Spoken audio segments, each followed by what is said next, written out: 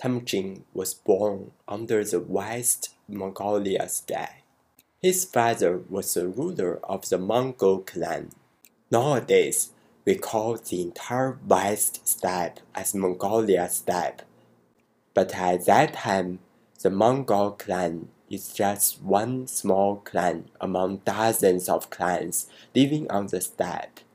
Before Temujin conquer and unite all the other clans on the steppe to establish the largest contiguous empire in the history, small clans on the steppe has fought each other for thousands of years. Just like any other clans on the steppe, the Mongol clan has its friends and enemies. Among its enemies, the Tatar clan is the one the Mongol people hates the most. Multiple precedent rulers of the Mongol clan was killed by the Tatar people. Right before Temujin's birth, his father led the Mongol clan to successfully beat the Tatar clan and killed their ruler.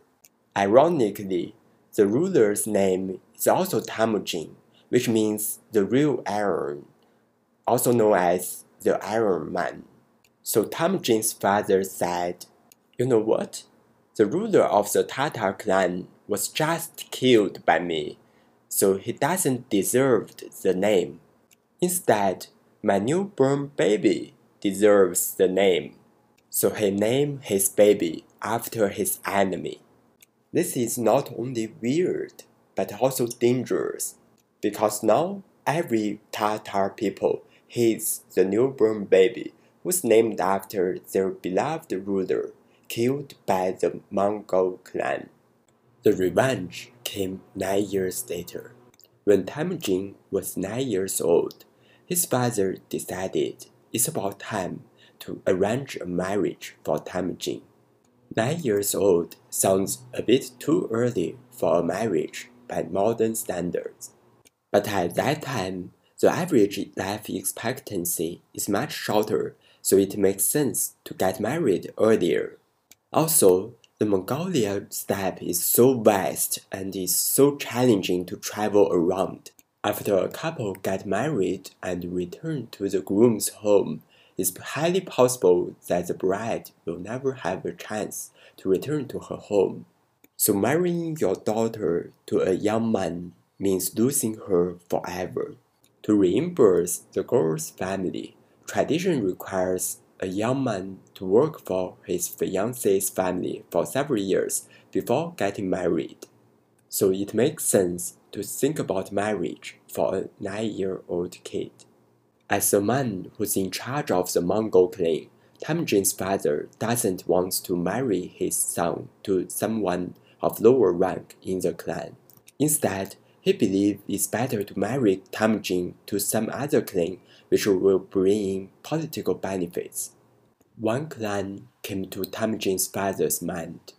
This clan is famous for raising beautiful girls and smart people, and Temujin's mother is also from that clan.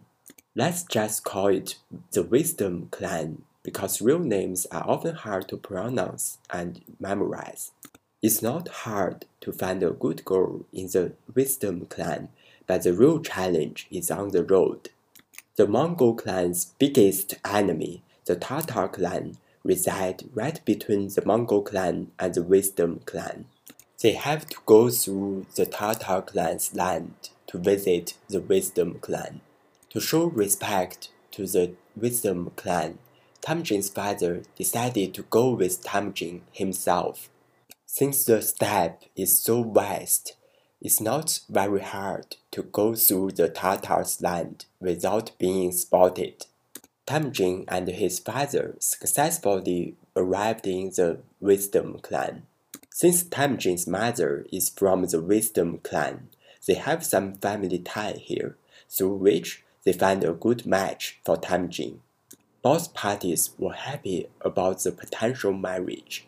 Following the tradition, Temujin needed to stay in the Wisdom Clan to work for his fiancée's family for several years.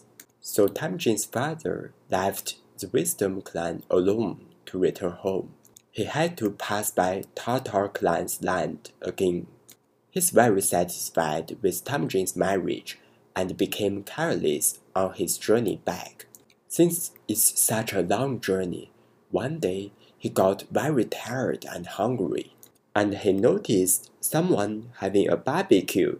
Since traveling alone is so challenging on the steppe, there's a tradition asking people to share their food with travelers. So Temujin's father wanted to get a taste of the barbecue. Even he knew they are Tatar people, he thought no one would recognize him anyway. He joined the barbecue, and as expected, he got a good portion of the food. Maybe some Tatar people recognized him, or maybe they learned his travel plan and set up the barbecue intentionally. They poisoned him. And to make a stronger statement, they chose a poison which spares Temujin's father a few days, so that he could flee back to the Mongol clan and died in pain in front of Mongol people. Temujin's mother was devastated, but she didn't have much time to mourn. She has to worry about a more important thing, the survival of her family. She sent someone to call back Temujin immediately. Unlike many ancient cultures, where the oldest son of a dead ruler will succeed, people on the steppe have to choose a ruler who's strong enough to protect them. As a 9-year-old kid, Temujin is not strong enough, obviously. Actually, Temujin's father was just a nephew of his predecessor. Now, the grandson of his predecessor grew up and was chosen as the new leader. Apparently, the new leader didn't like Temujin, who's a potential threat to his ruling. He set up a trap. On the steppe, the most important ceremony is the one which worship their ancestors. People will offer a lot of sacrifice, and after the ceremony, every family member take a small portion of the sacrifice back home. So the new leader held such a ceremony but didn't notify Temujin's family. Temujin's family came in late and didn't get their portion of the sacrifice.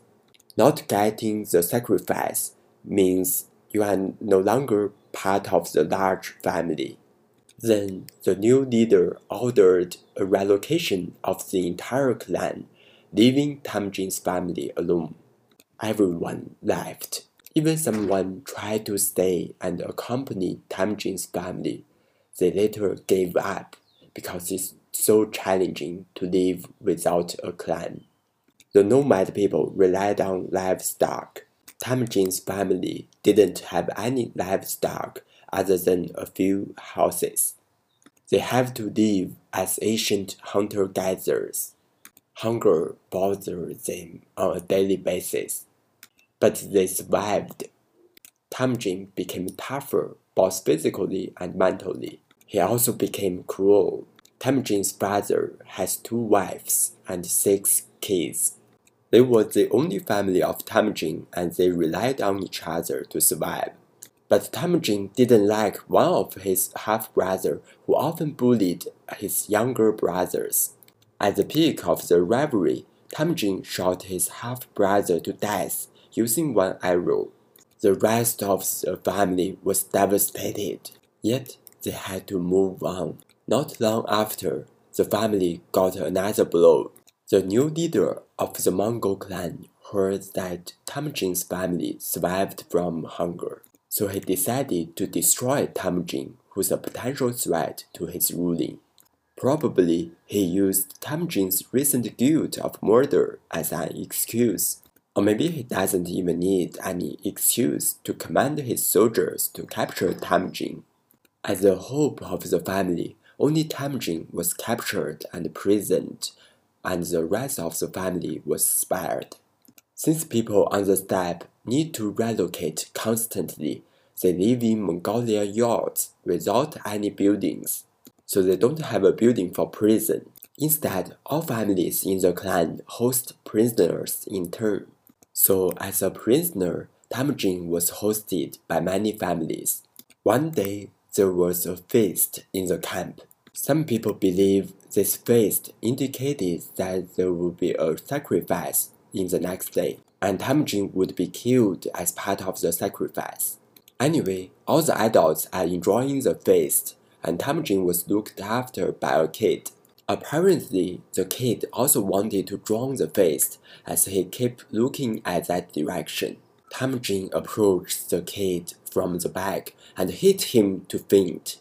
Since his hands was chained, he couldn't ride a horse and he had to run. Not long after, people in the clan discovered that Temujin has fled. They rode horse to chase. Temujin knew that he couldn't outpace horses. So he hid in a small river and hoped that it's too dark for people to notice him. Soon after, a Mongol people came by the river. Though it was quite dark, it was so close that Temujin could see his face clearly, and the man was staring at him. Temujin knew he was screwed. But surprisingly, the man turned back and spoke loudly to his cohort.